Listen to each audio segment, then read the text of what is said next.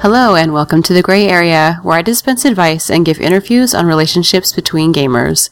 My name is Genesee Gray, and this is the 43rd episode in a weekly series called A Star Wars The Old Republic NDA Break.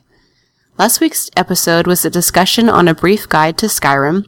Please visit www.genesee.com to add to the forum discussion on that topic and to tell me your story. Today is Monday, November 20th, and today I am speaking with Alan Omi about the NDA break, as we are so conveniently titled, on Star Wars The Old Republic, and also talking about his experiences with the beta. And we might actually have a little bonus talking about a new mod for Half-Life 2, but let's start with news of the week before we get to that.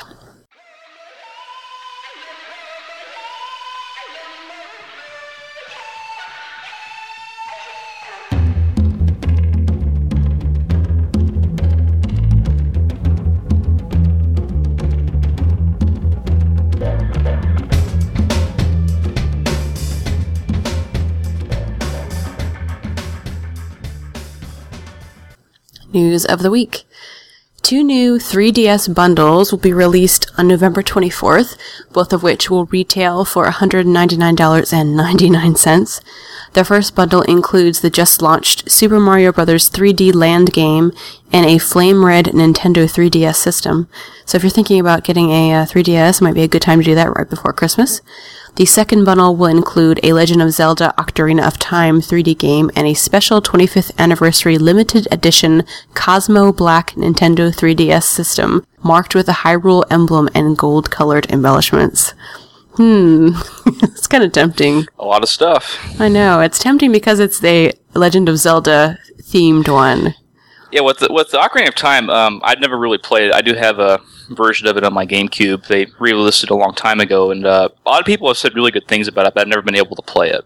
But people rant and rave about that Zelda game. I mean, the only one I've played is was it the Wind Waker? The one with the cell shading and... did you ever play that one, Genesee? No, I played Twilight Princess and Four Swords, but never Ocarina, which I also hear is good. Yeah, well, people rant and rave saying it's that, and they say it's really great. That and the one with the mask, Majora's. I can't remember how to say it. It's called Majora's Mask or something like that. People say that was better, but it was a lot more darker. But I never played them. But I hear people rant and rave. Oh, it's one of the best games ever. Well, if you say so. If you say so. Everyone says that. There's always a best game ever every year. Skyrim, which we talked about last week, the game that sold 3.5 million copies in 2 days, has some Skyrim improvements to the UI that are possible now. They're not from the publisher, but there's a site that I will link, and some of the basics. Some of the improvements are you can disable the mouse smoothing, you can fix the laggy mouse problem, you can change a little bit of the UI look and enable tree and rock self-shadowing, and some things that just make it a little nicer, I guess, in your display and a little less annoying in the parts that are annoying. So I will link that on the site. And yes, Alan, you had something to say about Skyrim? Oh, yeah. Are you liking your Sky Crack? Hey, no. I can't get enough. Stop. It's not. It's an awesome game. You should play it. See, Game of the Year. I'll say it right now. Well, I played Oblivion, and...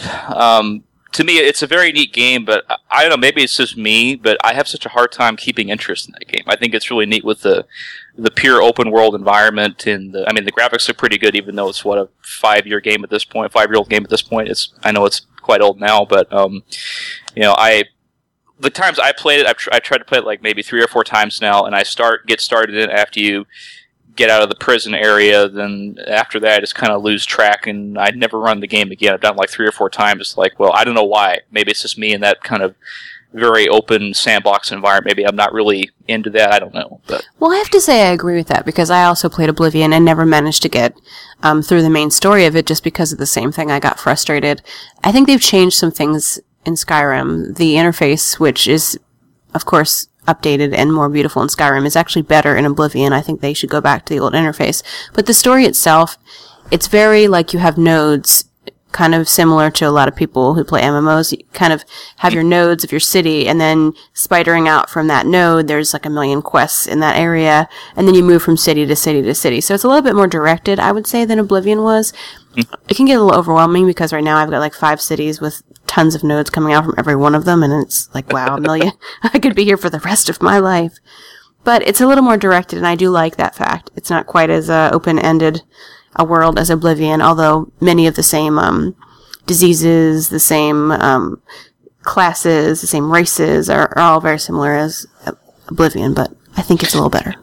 Yeah, from what I've seen, I mean, people have been saying that the game looks pretty good, although there's been some complaints that, like, oh, well, they've consoleized this game again, or whatever it is, because this goes back to the whole thing with people complaining about how well they develop it for like with Rage, they developed it for the console, then they ported it to the PC.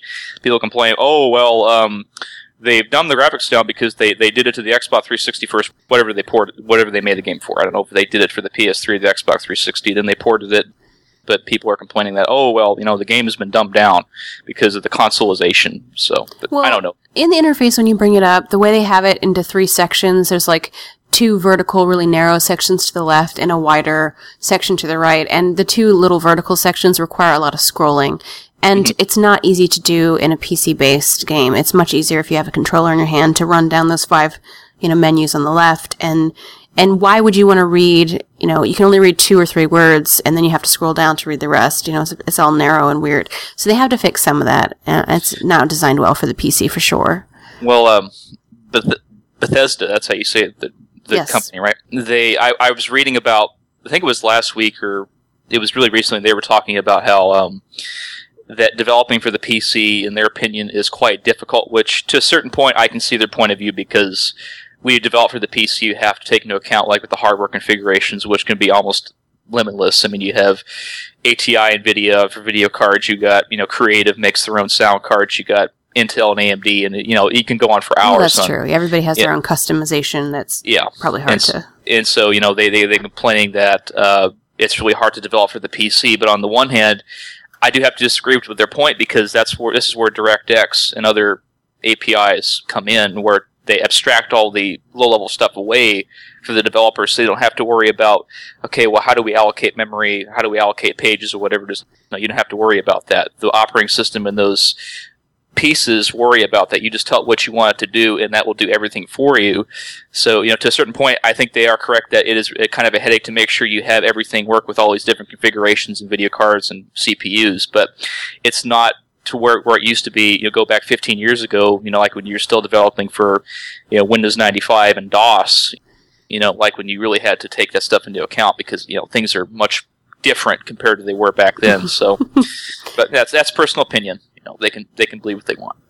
Okay. I guess I should also mention, in case anyone didn't know, which they should by now, is that Elnomi does our Tech Talk section. That's right. Of the podcast, and there he goes with his tech. Yes.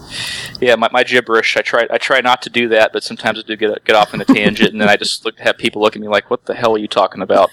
I'm sorry. I'm sure some people will have understood all of that, although that was not too bad. I kind of followed most of that. Thanks. Okay, well, and just for the record, API stands for Application Program Interface. Just for the record, so in case anybody wants to know. I figured when you said NVIDIA, I was following you, but the rest of it, not so much. All right. Torchlight 2, a kind of hopefully awesome game, because Torchlight 1's pretty nice, has been delayed until 2012. They want to spend some extra time, make sure it's a really good game. So, delay on that until the beginning of 2012. Also, Assassin's Creed Revelations came out recently, and it looks really good. I felt like we should address it slightly, because it's also a major game, and it's been kind of overshadowed a bit by Skyrim. Yeah, I played the first one, and okay. And I kind of got disappointed after the first one, because, like, the not to go off on a different subject, but the ending just ends, and I'm just kind of standing like, well, that's the ending? I mean, seriously, you have to play the other games to find out how do you get out of the building? It's like, see, I played the first one too, and like part of the second one, but then I just got annoyed and I ended up not finishing it. But I think apparently if you play Revelations, it's really a bonus to you to have played the previous games, because the story is based upon, and I'm gonna like massacre the Italian names for this, I'm sorry.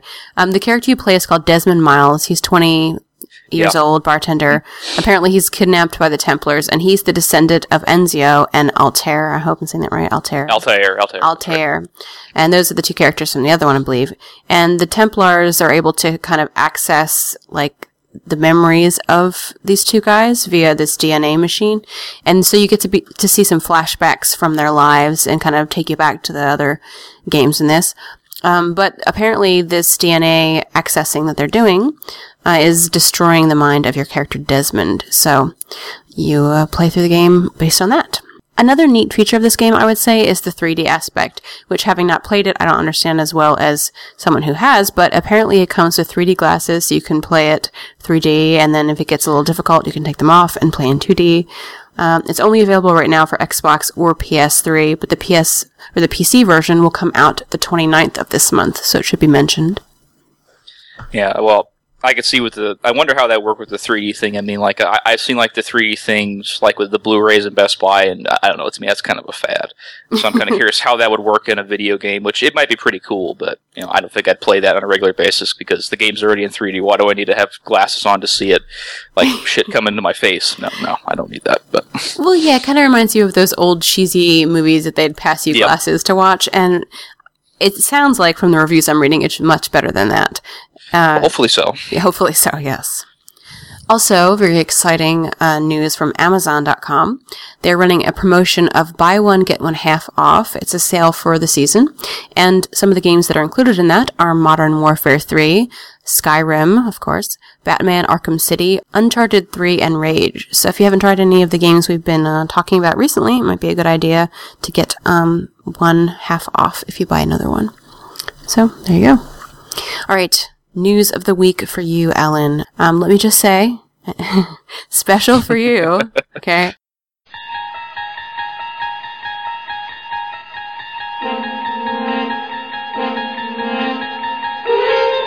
I present for your consideration a basement-dwelling man with dial-up, suddenly and mysteriously acquiring a cable modem. He goes online with no latency for the first time ever, 3 days later under questionable circumstances, despite the fact that he has not pre-purchased or has the intent to purchase Star Wars: The Old Republic. He's accepted for the beta. Suddenly, he has rocketed into another dimension, a dimension not only of sight and sound, but of mind, a journey into a wondrous land whose boundaries are that of the imagination. There's a signpost up ahead. It says, Star Wars: The Old Republic Beta. How do you explain this incident, Joshua Allen Clarence Rogers? How do I explain it? That's a good question. I guess it's just coincidental timing. I mean, after living off of 3G internet for...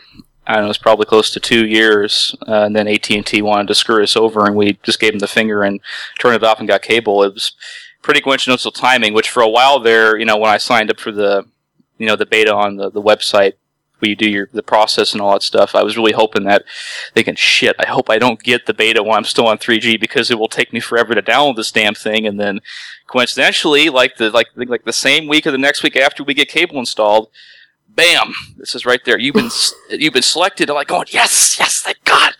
Perfect timing. Very wrong. Very wrong. Well, it's almost like being like with a lightning bolt. It's like, oh my God. I know. It was literally like that week. The second you get off dial-up, you get accepted into the beta. It was your consolation prize for getting off dial-up. Oh yeah. Well, like I said, perfect timing. But I really would have hated to download the beta over 3G got, because I think I topped out maybe a megabit, and that depends on how much traffic was going over the AT&T's cellular network. But you know, it probably would have taken me all week, and I guarantee I wouldn't have been able to download it in time before you know, it started on Friday, because that's what they usually do it, from Friday to Sunday to Monday. So, you know, and I really would have hated to download it, because I read the forums, the Old Republic forums sometimes, and people say, well, I only have like 1,024 kilobits per second, which is around a megabit or somewhere around there, and people complain that, well, how am I going to be able to download this? And I kind of feel sorry for those people, because I'm like, yeah, buddy, I know I was in that predicament.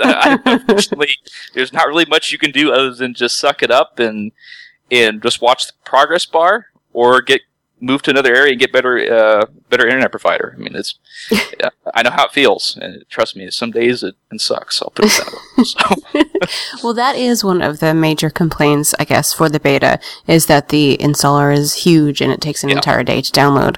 But let's go into your experiences. First, do you want to give your disclaimer so no one says anything about it? Yeah, just for the record, the NDA has been lifted. I'm sure the people that follow this game religiously know that the NDA has been lifted, 99% of it, but there's one area that I still cannot talk about, and other areas that the people that are in the beta, like myself, can't talk about, is the game tester forums. So don't be disappointed if they say, oh, well, what are they talking about in the game tester forums? Sorry. Still under NDA. They'll kill me if I talk about that. The Men in Black will come get me. So just forewarning. There you go. Now, I've gotten a little bit of information, I guess, about the beta from Valkyrie, from Fragdolls, kind of off the record, and from a couple of other people. But let's go. Who's your source, Dan? I told you. Off the record. Very off the record. But let's go into the basic story. What level were you when you were finally ejected from the beta? I got slightly over level 19. That's where I stopped, and I was on my ship. I can't remember the name of it right now, but that's pretty much where I stopped for that round of testing. Okay. My understanding is that there are 4 different classes for each, like a dark and light side, and that they have a choice, some sort of split that comes around 10. Can you tell us a little bit about that?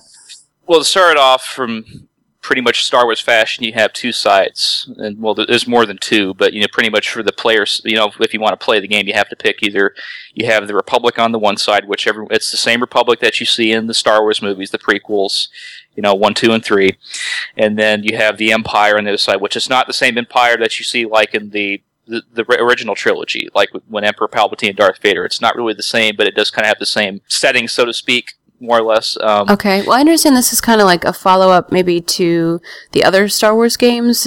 Is this the same exact characters that were in that, or the same timeline? How does that work? Okay, well, this is following the Knights of the Old Republic series. Now, for those of you that haven't played, Knights of the Old Republic is basically set around, I think, 4000 BBY, which that stands for Before Battle Yavin in Star Wars terms. Yes, they do have it by year and stuff, and pretty much around that time, that kind of gets around like the Jedi Civil War and stuff like that. I won't go too deep into detail because this is my recommendation. If you do want to play the Old Republic, I'd recommend at least playing Star Wars Knights of the Old Republic, the first one. 2 also is a good one as well, especially with the content mod that players did do to restore a lot of the content in the game that Obsidian didn't put in when they shipped it. Mm-hmm. But I'd play those first, and then that will kind of give you a lot of backstory because they're going to be talking about things like Revan, Darth Malik, and there's going to be a lot of references to characters that if you haven't played those games, you're going to be kind of confused. Like, well, who the hell's Revan? I think I played them, Ellen, because they sound so familiar to me. I know I've played them. Yeah, well, the thing is, if you haven't played them but you do play the game, people are going to be kind of wondering, like, well, who the hell is Revan? Why does this matter? So that's my recommendation. But like your original question was, yes, it does follow off to where Knights of the Old Republic into the current day. It's like a couple hundred years after, I believe. I'm not entirely sure, but I do know it's a while after at least the last one, the second one. Okay. And some of the characters are still around, and they did say that they are going to explain what happened to key characters like Kreia. She's in the second one, I think. Maybe Canderous. I don't know exactly for sure, but that's what I've heard. They're going to kind of explain or get backstory to what happened to them after the game ended. So there's going to be a few characters like Satele, Sean, I believe she's the the descendant of Bastila, who's the character from the first and second game. So there are people that were kind of tied to the first two are going to be around in this one. Now, I know she's tied to the Descendants, but I don't know who else is. So, I haven't gotten that far, but I do know there is like a lot of references from what I've seen so far in the game to the previous like Knights of the Republic series. So. Okay. What's the story for your particular character when you begin? With the bounty hunter, just let you know. Is that what you played? Yeah, I played the bounty hunter, and basically from how it starts off and what I recall is they call it like the Great Hunt. And you're on Hutta, that's where you start off as. Both the bounty hunter and the Imperial agent start off on the Hutta planet. What you do is you pretty much have to go like a bounty hunter fashion. Like they give you a missions to go, okay, we need to go kill this guy or go rough this guy up or whatever it is, and it pretty much starts off from there.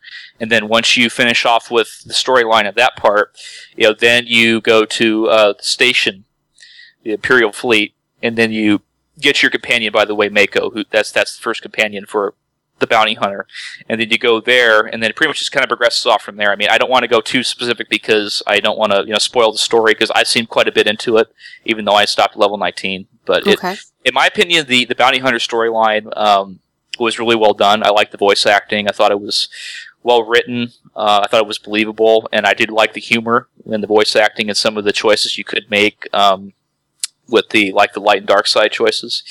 In some respects, you could be a real dick. I'll put it that way. You could do some real bad things that you would not expect in a video game. Like, for one example, is there's going to be like when you're still on the starter world, Hutta. One thing you could do is you want to be a dick. You could go and basically decapitate the person you killed. You cut off their head.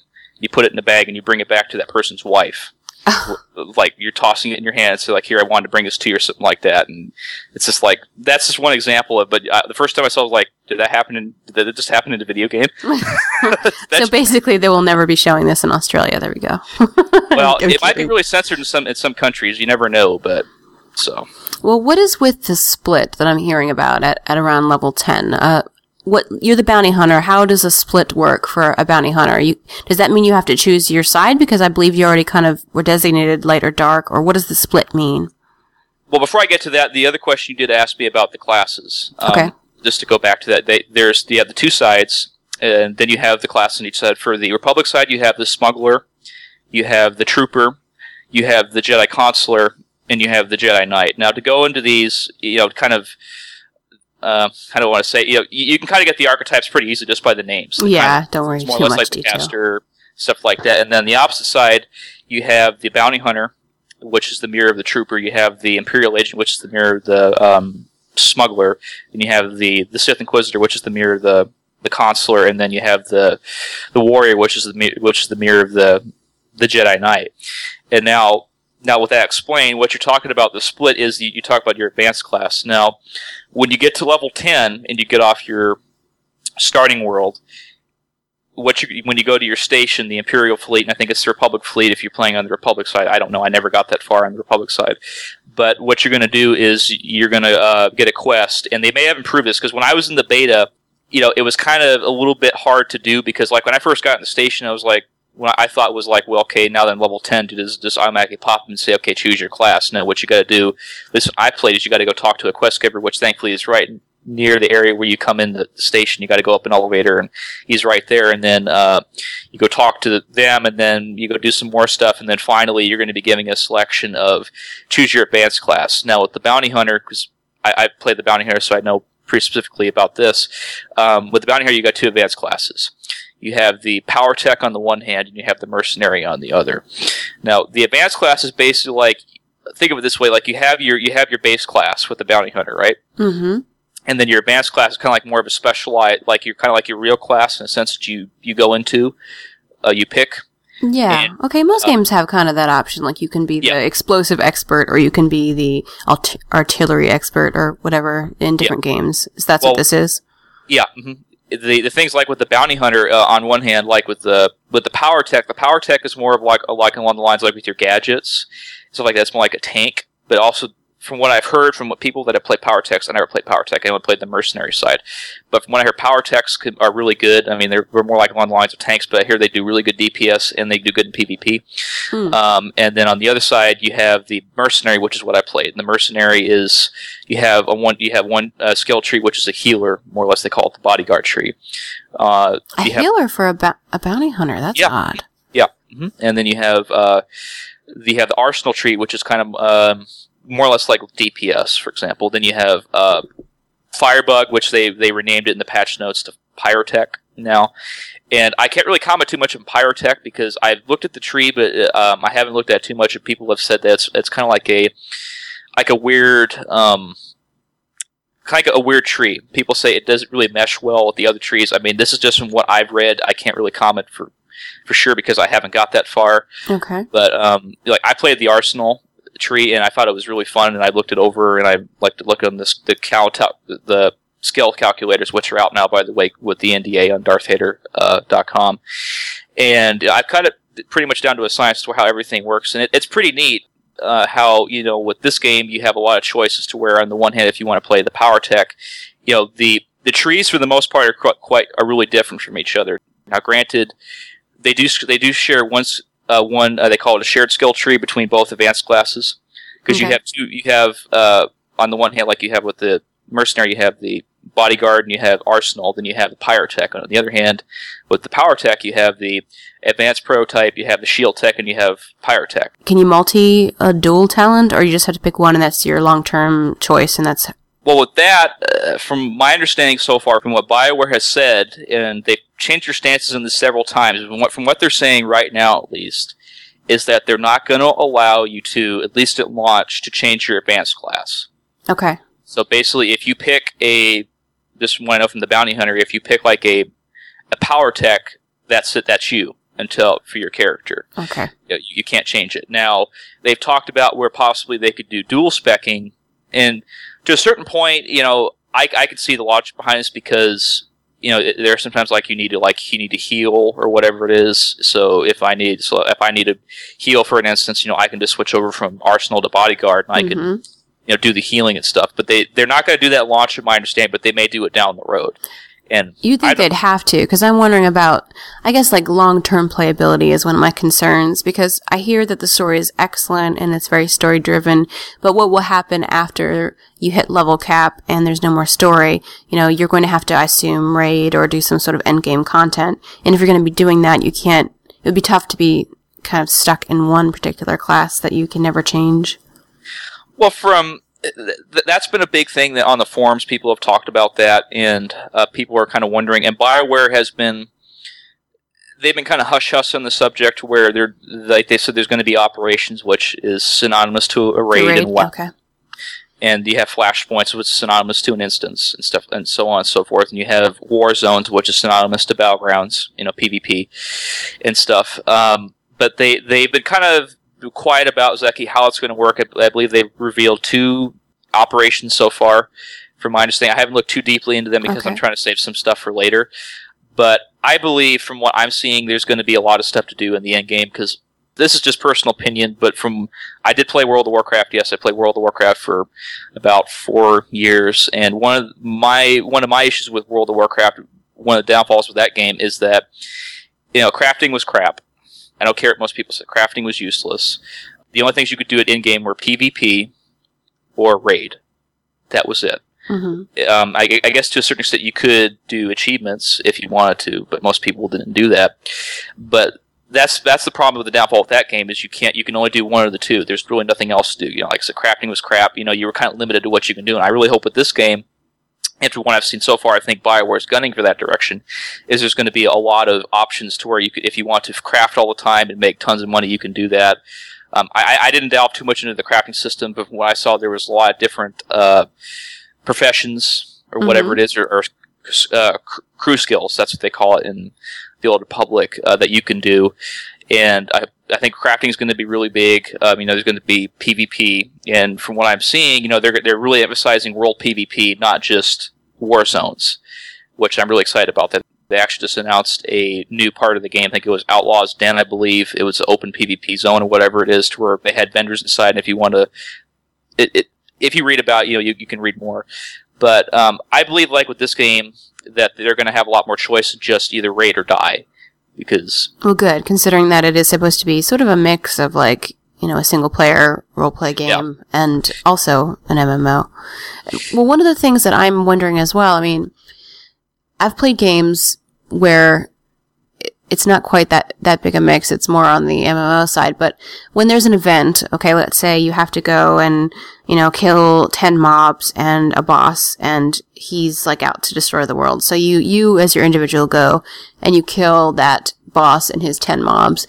And then you either have to camp and wait because every other person in the world is trying to kill that boss and his 10 mobs, or you have to kill him, and then, maybe your friend has forgotten to do that quest. You have to go back, and he's going to respawn in, 2 minutes, and then you have to kill him with your friend.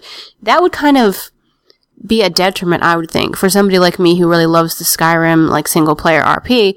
If you're in an MMO and you're trying to be immersed in that story, to run into the same people that you just killed 5 seconds ago that just respawned, or have 15 other people swamping you while you're trying to complete your storyline, that would really throw me out of the kind of immersion that I'm looking for. How did you find that?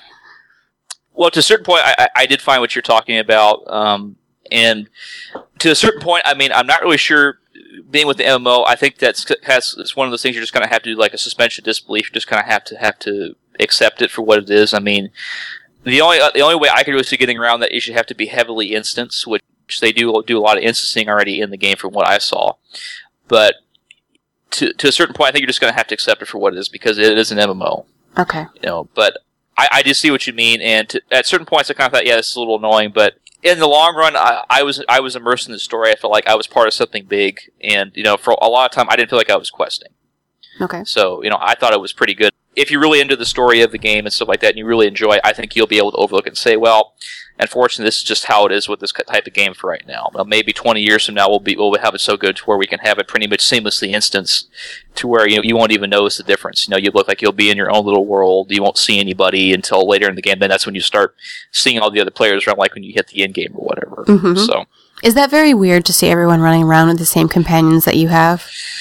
To a certain point, yeah, but the one thing that BioWare has done, and I'm really happy about this, is they are making it to where you can customize your companions. You can give them different outfits and stuff to where you can change their look quite a bit. You can customize their looks, okay. and I thought to a point too, though I could be incorrect about this. I thought they would allow you to change their names, at least their name title, but I could be incorrect on that one. They may have changed their mind, or could have just heard that wrong. But even still, I think once. With that right there, that kind of helps, get around the point of oh shit, I just saw the same person running around with my same pant that I already have. Right. So. Well, also, you were saying when we were talking yesterday about how individuals can have surnames as well, and hopefully there'll be a lot of little details like that where they kind of allow you to be customized to the point where you feel, this is my character, and even though certain people may look the same, did you pick what was your surname? Well, I didn't pick one because from my understanding, that wasn't in the game, or it wasn't in that build of the beta at the time. Ah, okay. So, from my understanding, is they've already announced the legacy system. That's what you're referring to, and right now with the legacy system, from one of the things they're going to do is you just refer to as the surnames. And to get into that for the people that don't know what this is, the surname legacy thing is going to make it to where you pick a name when you hit a certain point in the game, and I think it's after Act 1, and I'm not really sure exactly what level that is, or along the storyline, this thing, how I haven't got very far into the game yet. But what you're going to do is once you hit that level, that point, you're going to pick a surname for your character, and it's going to be universal and unique across your server, all factions, and all realms. So if you pick, let's say if I take the last name Zahn from Tiber Zahn in another Star Wars game, if I just have the last name Zahn and all my characters, it's going to be unique. I'm going to have it. No one else in the entire game can have it. So that's going to make it unique. And the thing about that too is they said to this, the guy that announced it from BioWare said that it's going to be universally unique, and it's going to be across all your characters. So all your characters, no matter if they're on the Republic or the Empire side, are going to have the same from House surname. Zahn. Yeah, more or less. And they made it to where you can either have a surname like your character name, whatever your surname is, or you can have the something legacy. The Skywalker legacy, for example. They're not going to allow you to have Skywalker because it's going to really throw the game off. but they said you can do that as well. Have another title saying the something legacy or something like that, for example. So from what I've seen, there's a lot of potential there. There's a lot of controversial feedback with that. People were saying, well, I don't want to have if I have a Zabrak, that's like Darth Maul. He's the same race. If you know who Darth Maul is, you know exactly what they look like. I don't know how I can have a Zabrak and a human having the same surname. And to a certain point, I can kind of see their logic. I mean, it does seem kind of silly, but at the same token, they did say that if you want to, you can turn it off. So you can turn your surname off, so that way you can have it to where it feels like so. If it feels silly, you can turn it off, and you don't have to show it. And also, if you want to have certain alternate characters you want to play off on your off time or whatever it is, you can turn it off so people don't know who you are. Because granted, if you say I was playing on Sicho, that's a server I was playing on. If you want to go to say Darth Malik, it seemed kind of odd because then people know who you are. It's oh yeah, aren't you that so and so on that server? And going. Yeah, or if you want to just keep your anonymity, you can just turn that off and people won't know who you are. Okay, very good. I hear a lot about the voice acting and how amazing the voice acting is and how this is voice acting driven and that it's the first of its kind to be voice acting driven. And I confess I'm a little bit confused about that because there are games, and let me bring it up again, Skyrim, where they don't have the scrolling text. You know, once upon a time there was a guy and he went to the land of Markarth. They don't have scrolling text anymore. They just have you infer by basic conversations between people the backstory of what's happening. So what do they mean here about voice acting? Are they talking about like cinematics where in between your play voice acting, or what do they mean by that as being that's the first and only game that's ever been driven by voice acting? Okay, what they're talking about is that in the game, pretty much all there's thousands of I think they said like there's about 900 people alone, I believe, that recorded the English dialogue for the game, just for what it is right now. I'm sure they'll be recording more later down the road, but pretty much all the dialogue in the game, as you just said, is voiced over. There's some text and stuff like that, especially for the alien races, like the Rhodians and the Jawas, because they don't speak Basic, which is English, it's the equivalent of English for us. And so, there's going to be some text for like those races because, they speak their own little language and you can't understand what they're saying. So it will be text. There will be text so you can translate to see what they're saying. But for the most part, it's going to be fully voiced over. They have, when I saw from when I was playing the game, they had many different voice actors. There was, to me, it didn't feel like they were just rehashing the same voice actor for different people. That's good, because you get tired of that guard in every city sounding the same. Yeah, well, that was one thing that really annoyed me with Knights of the Old Republic is because Knights of the Republic did the same thing. That was pretty much all voice acted too. But with the alien races, like the Twi'lek and others, you heard the same 4 or 5 different alien voiceover for the entire damn game. God, that pissed me off so much. Like, I'd hear the same thing like you hear from like when you start on Taurus all the way to the end planets. Like, can we stop playing that same line over and over for the millionth time? But thankfully in this game, it's fully voiced over. There's a lot of different voice actors. To me, it felt like the voice acting was convincing. It wasn't forced. There was many different voice actors, so I thought it was pretty good. But that's his personal opinion. I mean, some people have said, "Oh, the voice acting is just a gimmick." Well, everything's a gimmick. Well, if you don't like it, don't play the game. It's very simple. But I'm going off a different subject there. But yes. Let's go about your PvP obsession, this is shocking to me. Shocking. Because I've not known you to be like an avid PvPer, but now you're going to start on a planet that's entirely PvP. So what is the thinking behind that, and why so suddenly in love with the PvP? Well, truth be told, I mean, I was pretty big in PvP for a long time ago back in the land of WoW, a long time ago in the World of Warcraft far, far away. I was pretty big on that too. I used to do Alterac Valley like crazy. I don't know, probably 10 or 12 matches a day just for the hell of it. And I was pretty big into that for a while, but then, then the whole balance thing, and they kind of that whole thing up that game. So I kind of got out of it because I got tired of, rogues coming up to me and just, stun locking me to death, and I couldn't. Yes, Jenna, say you. Yes, you, for the millionth time.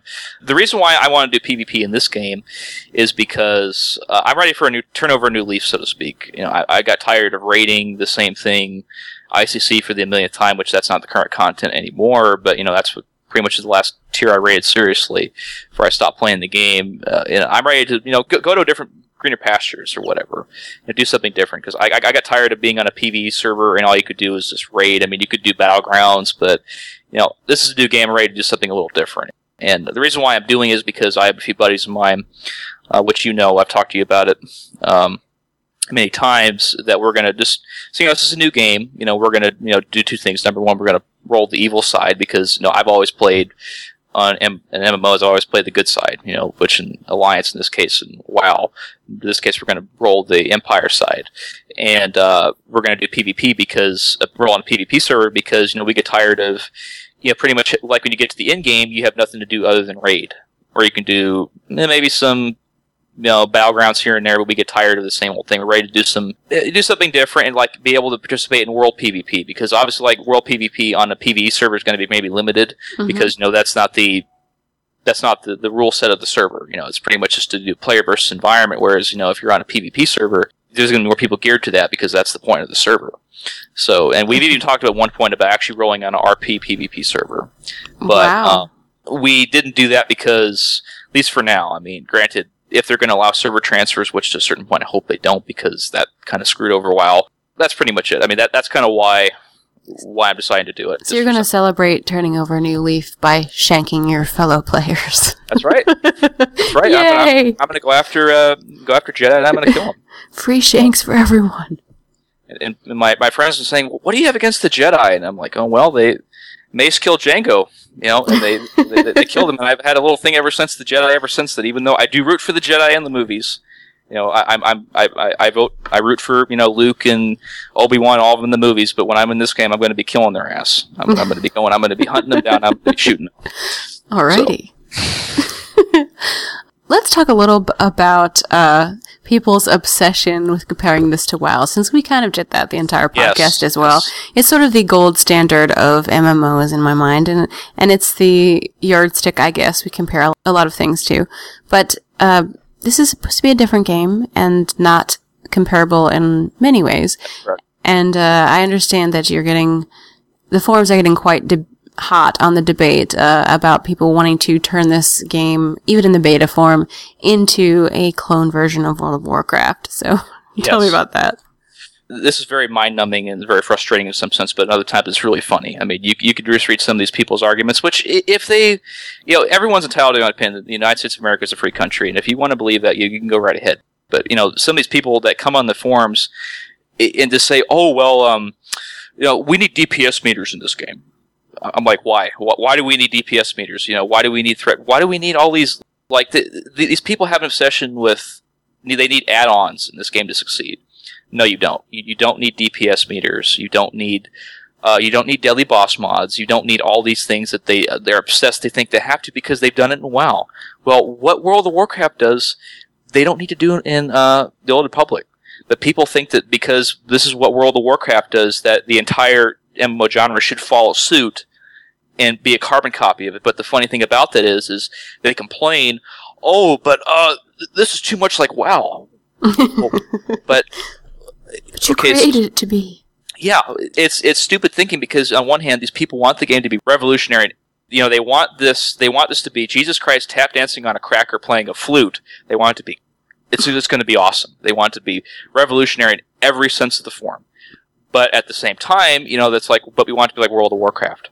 We want to have DPS meters. We want to have daily boss mods. We want to have everything that World of Warcraft has. But we want to be revolutionary. How can you do this? It doesn't make any sense at all. And to me, it's just stupid. It's like people want to have the ability to do, like they want to change their advanced classes, which to a certain point, I can concede that if they end up doing the change to the advanced classes, I could say, okay, to a point, I would allow that to a point where it's going to have a high cost. So let's say maybe 5 million credits, just for example, a 5 million credit cost, and maybe like a 3 to 6 month cooldown on abilities. So yeah, that to make it to work. Okay, so if you don't like it, you can change, but at the same time, you cannot just do a flavor of the month like people do in World of Warcraft. It's like, oh well, the Frost Mage is the best for this month, so I'm just going to roll that. They do whatever, they gravitate to whatever they feel is best, and not maybe just sitting down and feel like what you like to play the best. If you see what I mean? I do see what you mean. What is the level cap for this? Have they 50. From what I'm saying, it's 50. Okay. I think maybe those are questions that could be addressed after the majority of the players have reached 50. At this point, there's no need to discuss damage meters or, daily boss mods or any of that stuff when the majority of the people are going to take months and months and months. Hopefully it's a kind of story that's going to take you longer to play through to get to that point. Although I don't know, because you are 19 already and it's only been a weekend. Did you not eat? No, I ate. Trust me, I'm not that bad. Where some people they just sit on their couch and they don't do anything. They just sit there for like 3 days straight, just play. No, I got up and I did other things, but I did sleep. I didn't stay up for the whole 72-hour duration. I did sleep too. So it wasn't like I didn't get up and I didn't do anything and sat in my chair all weekend. So I did eat. You are going to be able to pick up right from where you left off for this upcoming weekend, I believe, yes? So you will be at practically level 20 and be able to have another full week, and you could be at cap by the time the holiday is over. You realize that? Well, from what my friend said, and from my understanding of it, what BioWare has said with this upcoming beta, the Thanksgiving weekend, 4-day weekend, from my understanding, what they're going to do is they said if they can, they will keep the characters that people created the last round of beta, to where they can pretty much pick up where they left off, which to a certain point I can also understand why they do it as well, because they're going to have a flood of people, like yourself, because you're going to be in this coming beta, I hope. I hope so too. You're going to have a flood of these, a big beta, because the last one was basically like a stress test, which, I mean, in this case, it's going to look tiny in comparison to what this one's going to be. But they're going to have all these flood of people coming into play, and I'm kind of thinking maybe they're doing that because that way they can also test the high-level content with the people that got that far in the last beta, and also have the new people that are going to get in. They'll be able to, test all the changes they made in content, to this beta. Because on the one hand, the one concern I do see with that, if they erase all the characters, I mean, I guess if they have to, I can understand it, but if they don't have to, I think they should keep them there, because, you don't want to have 10,000 people, trying to compete for the same resource. Absolutely. I mean, you have at least several thousand people now that are past the basics, and we're not all going to be in starting area 1. Yeah, so, to a point, I could see maybe that's why they should keep it that way, and I think that maybe they're doing it intentionally, because from other stuff I've seen, they're trying to. This is also on the general forums, by the way. They're trying to test the high level content and high levels up and stuff. So I can maybe say that's why they're doing it, so they can kind of on one hand test the earlier version of the game for the new players at this first time, their first beta, but at the same time they're going to test the like the level 30s and 40s and stuff like that, so they can kind of get feedback on how's the voice acting, how is the quest, do the quests make sense. How's the difficulty of the quests and stuff like that, which they do give you a lot of feedback, by the way, in the beta for those that are going to play.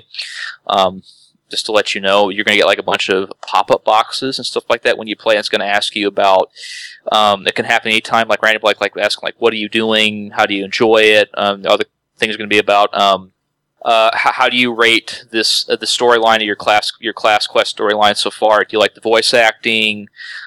Is it easy to understand? Is it well written? And you can also give other comments back as well. Just a forewarning for people that do play, so you don't have boxes popping on the screen like, what the hell is this? So that's good to know as well. And it does mean that they are really using it to get information to improve things. Makes you feel like you have a purpose for being there other than just enjoyment. Yeah. Okay. Well, we are getting close to switching topics here. So is there anything you feel like you'd like to convey about Star Wars The Old Republic before we move on subject-wise? Well, I like to go over my likes and dislikes. Let's do that. And if you want to ask questions, you can go ahead. I've written them down right here because I'm kind of bad about remembering stuff. That's okay. Okay. Like I said earlier, some of the likes that I liked about the game, I thought the story and the voice acting were superb. I thought I've gone over that before. I like the voice talent they've done. I really like the bounty hunter female voice talent. I thought that was really well voice acted. I like my companion Mako, and the robot. I did get a droid, which I haven't really done much with him on my ship, but that's one area I thought they've done really well in. And I don't think it's a gimmick, because people said, "Oh, it's just a gimmick." No, I think it's more than that. I think once people get into the game and they start playing it for themselves, I think people will really like the voice acting, and it will get onto them. It makes you feel like you're part of a bigger story. And at the same time, it also makes you care about your character that you're playing, and also the people around you, your companions, because you will form relationships with them and stuff. So that's one area that I like. Making out with your companion was Mako aptly named? No, that's the character, the name that BioWare gave the character. I didn't name her that. But and on the subject of that, they did say that there will be homosexual relationships in the game at a later date. I couldn't have, because I'm the same sex as Mako, so I couldn't have done anything. But you can romance your characters, by the way. You can fall in love with them and all that stuff. I never got that far enough, and I'm not the right sex to do it. But you will be able to do it at a later date. They said homosexual relationships with your companions will be possible. So they said they will do that at a later date in the game. Other stuff I liked. I thought the questing was really good. I felt like I was part of a bigger part of the story. Didn't feel rehashed, and did feel like I was really grinding in a sense. I'm like, there were the quests I could go kill me 10 of these guys. Okay, yeah, I don't think you're really going to be able to get away from that MMO. I just think there's only so much you can do, without becoming really wacky and stuff like that with quests. But I thought the questing was done really well. I thought the light and dark side system of your character was done really well as well. Like I said, you could be a real mean person if you wanted to. Like another good example, I did play the Trooper up to like level 5, and one of the responses I do remember, if you wanted to do the dark side choice, was like I think it was one of the people accusing the Republic troops of being thugs or something like that. And if you really wanted to, you could. I think your response was, "Well, if you want to, I'll just take your fingers and shoot them off one at a time, or whatever it is." You could be a real mean person, if you wanted to. If you wanted to be an evil person. At the same token as well, you could do some really nice things. Like another quest on the trooper side is you can like get some medicine or whatever it was for the refugees that need it, and you had to go get it from somewhere I can't remember now. And then you can have the two choices: you can either give it to the troops, your people, and that's a dark side choice, or you can give it to the refugees because they really need it more than the troops do, and you can get light side for it. Does it show you during those decisions that it's going to give you 10 dark side points? So it's not like a... Yes. Because I wouldn't have been able to tell from that option. No, like on the scroll wheel thing, like on the dialogue thing, what you're going to do is like normally you're going to have 3 choices. Sometimes you'll only have 2. But and each choice, you pick. There's going to be like a light blue thing if that will give you light side points for it. And there's going to be like a dark side one if that gives you dark side points. So sometimes you will have multiple light side choices and multiple dark side choices in the same thing. So, and the thing about that too is, I was telling my friend about this, is that to me, I felt like there was some real morality decisions that you had to make that could go against what you believe personally. I mean, like some of the stuff that you could make some really, you had to sit and think about, like, what do you think that you really want to do with your character? Do you want to help, or you want to be a good person, or do you want to be bad, or you want to be somewhere in the middle? Because with this game as well, for those who aren't following it, they are going to allow people to walk the gray path, which is basically the middle path of the Force, like they call gray Jedi. So if you want to be on the light side or the dark side, you can walk the middle. Well, the problem, though, I've read about that is that most weapons are specific to light or dark side, and then you lose all of the epic weapons because they're not for gray. Yeah, that's one area that's been some contention where people are saying, like, well, this doesn't make a lot of sense right now to do it because you're going to be locked out of the Force-aligned equipment. Like, if you need to be dark side of the Force to use this equipment, or if you need to be vice versa, you need to be the light side. That's one area that I think BioWare is going to have to do some working on, because I really hope they do they do have a serious gray path. I hope so too. I wanted to do that. That was my plan. Like you'd be like a Qui-Gon Jinn kind of Jedi or character where you can. Qui-Gon Jinn was neutral? Well, from my understanding from lore, people kind of consider him more like a gray Jedi and not necessarily along the light side or the dark side. I mean, he did kind of for like the because he left the light side. The council's decision. He didn't abide by. Yeah, but he was kind of like a maverick. Like they told him to do one thing, like they said, no, we don't want you to train Anakin, but he just said, I'm going to do it anyway. Okay. And they couldn't really stop him. So some of the other stuff I liked as well was the combat. I did PvE and PvP, and I thought PvP was really fun. Even though I did the Warzone part of it, I didn't do Hutball. I did the other two. I can't remember the name of them right now, but I thought the combat system was really well done. Even though there's some bugs into it right now with your abilities and stuff. I felt like it was really immersive. I'm speaking just from the bounty hunter perspective, but I really liked all the tools and stuff that I had as a bounty hunter. I could choose the way I wanted to fight somebody. Like the Arsenal side, you had dual pistols, like Django does in the movies. So you can have that, and you can also have missiles. You have like one ability I thought that was pretty, like they call it like a fission missile, I believe, or whatever it was, and like when you shoot it will knock out all the enemies over if they're standard enemies, and like it'll set them on fire and they'll suffer from radiation burns or something like that. It's just like those neat little things that you can do that I thought they were pretty neat. And granted, there are more that I haven't got yet because I'm not high enough, and I don't have enough talent skill points in my tree to get them. But I thought the combat was pretty well fleshed out. But this is just personal opinion. And the last one I'd say that I liked was the worlds and environments. I thought this is one area they did really well in terms of the city that I was in. I was in Dromund Kaas, which is the Dromund Kaas city. That's basically the Stormwind equivalent, like your main city and stuff. I was there. And I thought that was done really well. The worlds that I saw, like I thought Hutta was done really well in terms of the environment. It looked really believable. I thought Dromund Kaas was pretty good. And Ord Mantell, that's where the trooper starts out. I thought that was done really well as well. And Balmora. I haven't gone to like Ilum or any other planet yet. I haven't got that far, but I thought from what I've seen so far, it felt like you really were in Star Wars and such. Now, my dislikes of the game, getting to that, the UI has been an area that many people have talked about, not just myself, but other people I know. It's been a big area on the forums. I think I can agree that the UI does need to be worked on. One of the big areas that big problems I've had with the UI is that I believe the customization, there needs to be a lot more customization in terms of like moving the boxes around. If you want to make your bars longer, your action bars, because like when I was level 19 when I stopped playing, but I ran out of space. I couldn't put any more abilities on my bar. I was maxed out. So either I had to use one of the scrolling. There's like somewhat of a extended a bar ability, like where you can like click a button, and it will go up, but you won't necessarily get like more than 2 bars stacked on top. Like you'll have to switch the bar, so you can have more abilities on those extra bars and stuff. But I think that's one area where they do need to work on it. And from what I've seen, BioWare, it looks like they are going to try to work on it more, give customization, hopefully before launch, or if not, shortly after it. To where you can pretty much just customize it how you want to. I'm sure there'll be a mod or an add-on for that. Well, I'm really hoping they don't do a bunch of third-party add-ons, because that's a whole other I know how you feel about them. I'm teasing.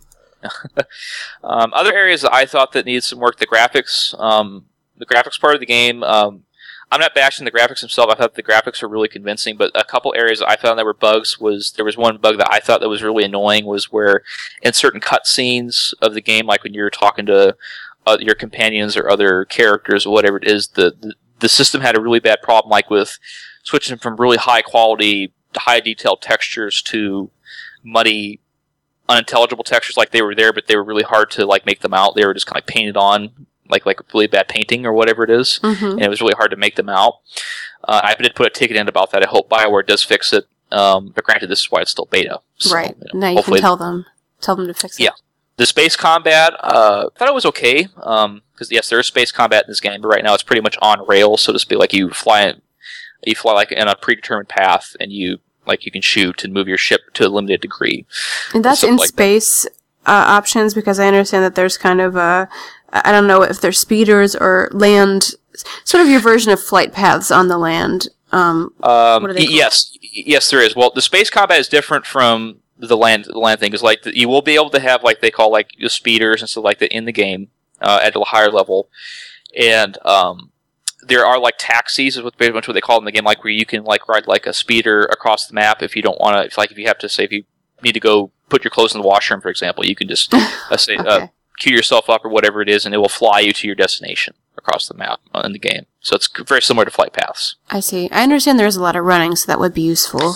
Yes, that's been one area where people have been complaining, and to a certain point, I think it's I could see their point until level 15 or level 14 when I got Sprint, which is a ability that gives you like a 35% run increase outside combat, and I felt at least for me, I felt that really helped speed the game up a little bit. And I didn't really mind the running aspect too much, because I felt like, the environment's really well done to where I can think like, I feel like I'm really in Star Wars right now. So I think people were just kind of nitpicking at things just because they didn't really have anything else to talk about or nitpick at. So they're just nitpicking at little tiny things like, I have to run. Well, it's an MMO. If you don't like it, don't play. It's very simple. But like I was saying, the space combat, I thought it was fun to a certain point, but after a while, I can see people have also said this as well, that it kind of gets a little boring, because like it's on rails, like you fly in a predetermined path, you can move your ship to a certain extent, but you cannot really change the direction of where your ship is going. Thankfully with this, BioWare has said they've gotten such feedback on putting like a Star Wars Galaxies, or if you are an old school TIE Fighter X-Wing player like I am, I used to play that a lot when I was younger. They're talking about pretty much adding that into the game, like you have your own, like you're going to be able to like free roam your ship wherever you want to go and have hopefully big space battles like the Battle of Endor kind of stuff. So that's one area. That's something they can definitely use when they do expansions. There's got to be a room for expansions and other content, but now they have that. They said that they've gotten really strong feedback on that. I'm really glad they did, because I think that's one area of the game they really should try to push really hard, because it's Star Wars. I mean, what without space, land wars. Star Wars without space. It doesn't make a lot of sense. But hopefully, down the road they'll put something in there to where you can do like free roam space combat, PvP in space and stuff like that, and do exploration.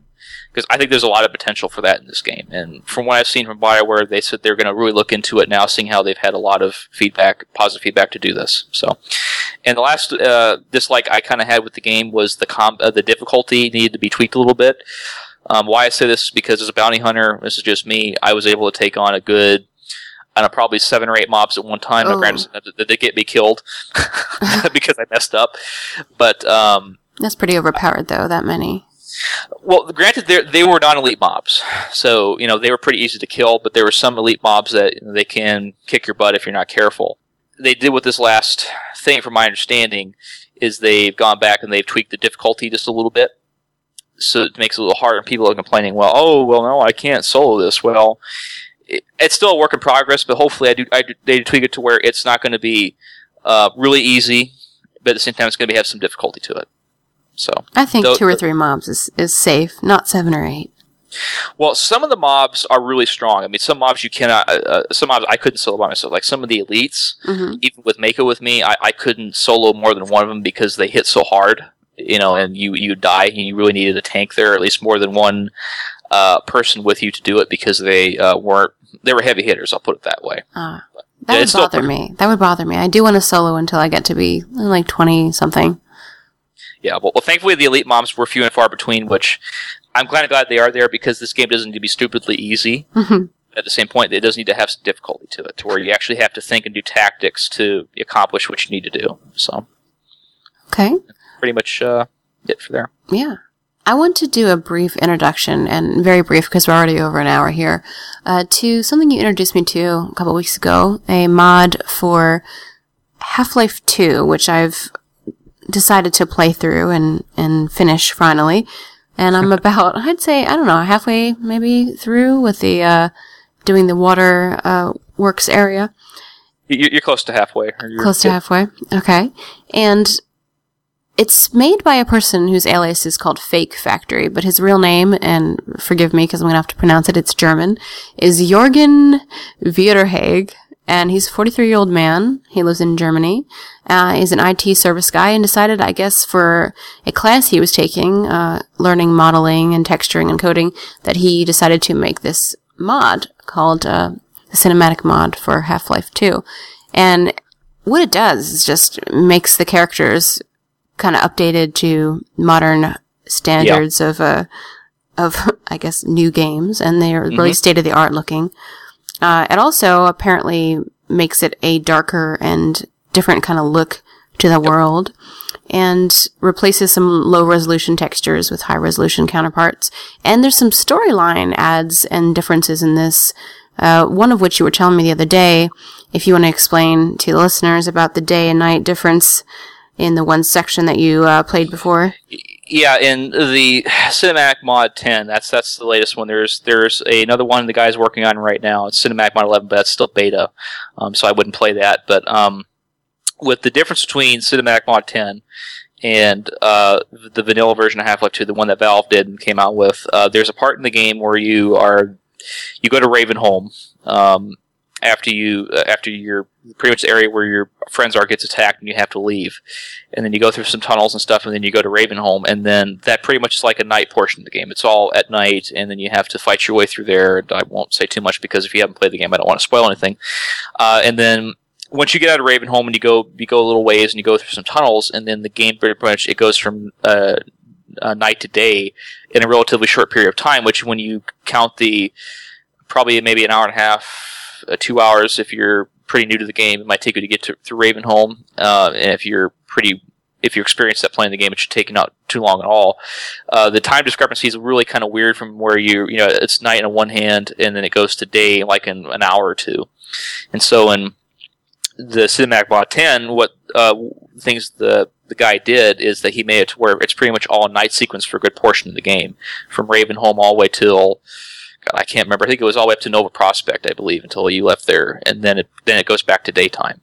So that's one area of the game I thought that was really kind of neat, and it added a lot of immersion to the game because it felt like you can't really see as hard, because that's one area I thought that was kind of hard to see. Like at night, I had to use my flashlight a lot because sometimes it was so dark. But I thought it added a lot of immersion to the game. So I think it's really neat to see how he's updated the textures and skin and hair of all the characters and made them look really realistic compared to, at the time it came out, it was well done. But, it's been quite a few years since then, and it's updated now. Something that's free and easy to check out. The only requirements are that you own Half-Life, I believe, 1 and 2, and then Episode 1 and 2, is it? No, you need to own Half-Life 2 and Episodes 1 and 2. Not Half-Life 1, you don't have to own. No, okay. You don't need to have Half-Life 2. You just need the Half-Life 2, Half-Life 2 Episode 1, and Half-Life 2 Episode 2. You need those three, and you need to have them, you need to own them in your Steam account, and you need to have them activated and at least run once. Now, once you have that done, you don't need to run Steam. You can run the mod without Steam. So I will also link that on the site, and I'm hoping to interview Fake Factory and talk a little bit about that, because I think it's really interesting how much he seems to love this game, and it's just kind of keeping it alive, even though it's an older game. Yep. So hopefully he'll be on maybe next week in the future, and we can talk to him. But sounds like fun. Yeah. A big thank you to Alan, and you can find him on this podcast, on his segment, the Tech Talk that he does, and pretty much nowhere else, because he doesn't have Twitter. Gotta drag him kicking and screaming into the 21st century here. But if you'd like to leave some feedback or keep up with the news, you can find me on Twitter at Gray Area Podcast, or at Facebook/Gray Area Podcast, or on iTunes. If you have any gray areas in your relationships, or just need a new perspective, email me your questions, advice, or suggestions to genessegray@yahoo.com. Thanks for listening, and I'll see you next week with a new episode.